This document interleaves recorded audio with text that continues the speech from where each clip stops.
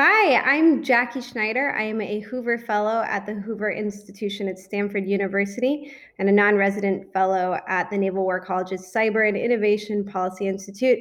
And I'm here today with my friend and co-author, Dr. Erica Borgard. Thank you, Dr. Schneider. So I'm Erica Borgard, really excited to be here. I'm a senior fellow at the Atlantic Council, and Jackie and I have worked together on a number of co-authored projects, and so we're really excited to be here today talking about the SolarWinds hack. Yes, and Erica was actually my boss on the Cyberspace Solarium Commission, so I'm going to let her take the first hack at explaining what exactly the SolarWinds hack was. Thanks, Jackie. I prefer colleague, but I'll take boss. So SolarWinds, it's the latest and greatest in the cyber news world. And basically what happened is that SolarWinds is an American IT software company that it turns out has been used ostensibly by Russian government affiliated threat actors, even though President Trump is still maintaining that it may be China, to gain access to what seems like a number of different US government agencies' networks, along with private sector networks. And it seems to be that they have used this to steal what could be really sensitive and important information for their own intelligence objectives. So I And think so, one yeah, of go the ahead, important Jackie. things that Erica is doing when talking about this is being very careful about her language. Because while this is maybe one of the largest espionage, not just attempts, but successes in recent history, maybe ever, it is not a cyber attack. And Erica and I think that is really, really important distinction. I mean, Erica, I don't know if you noticed, but Chris Inglis actually, who was a commissioner on the Cyberspace Solarium Commission, actually said that this is not the norm, and that we should treat it more like an attack. What do you think of that? Yeah, I mean, I guess I find it a bit frustrating, and maybe that's because I'm super pedantic and nerdy, but I think that what we call things matters.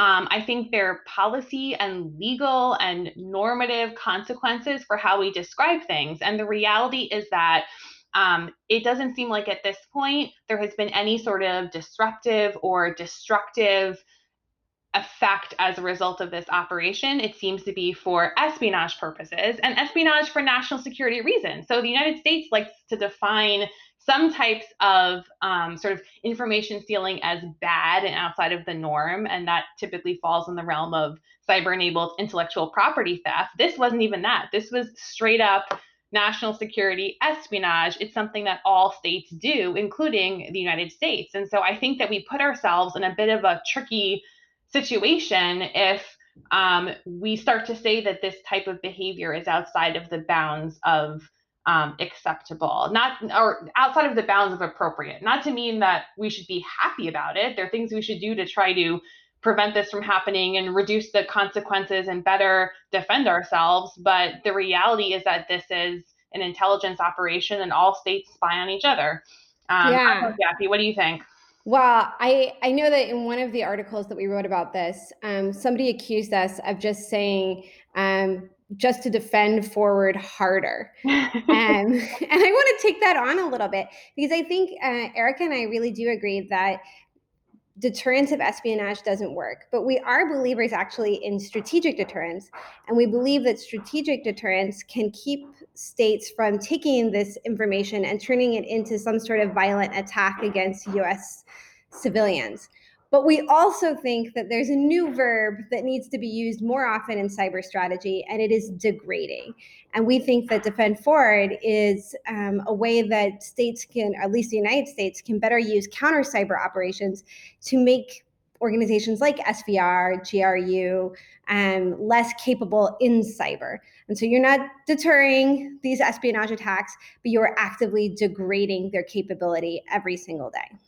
Yeah, I think that's a really important point. And Jackie, you've done some great work on thinking about thresholds and how we need to perhaps define other thresholds in cyberspace beyond that one sort of strategic threshold where there could be violent effects or really significant um, effects. And the reality is that I think the challenge for the United States exists in that space below the threshold of violent effects. But even below that threshold, we need to further distinguish, as you've mentioned, you know, national security espionage versus other types of sort of disruptive or malign activities that don't rise to the threshold of sort of strategic cyber attack, but are nevertheless important and areas where we would want to establish international norms against those types of behaviors, right? So as distinct from cyber-enabled espionage. So, Erica, one question. We have 30 seconds. You have 20 seconds with Biden in an elevator. What do you tell him to do about SolarWinds? Build back our networks better, right? We need the most important thing is to have confidence in the integrity of our federal networks for the government to be able to function, do its business as usual. And so that's the priority at this point.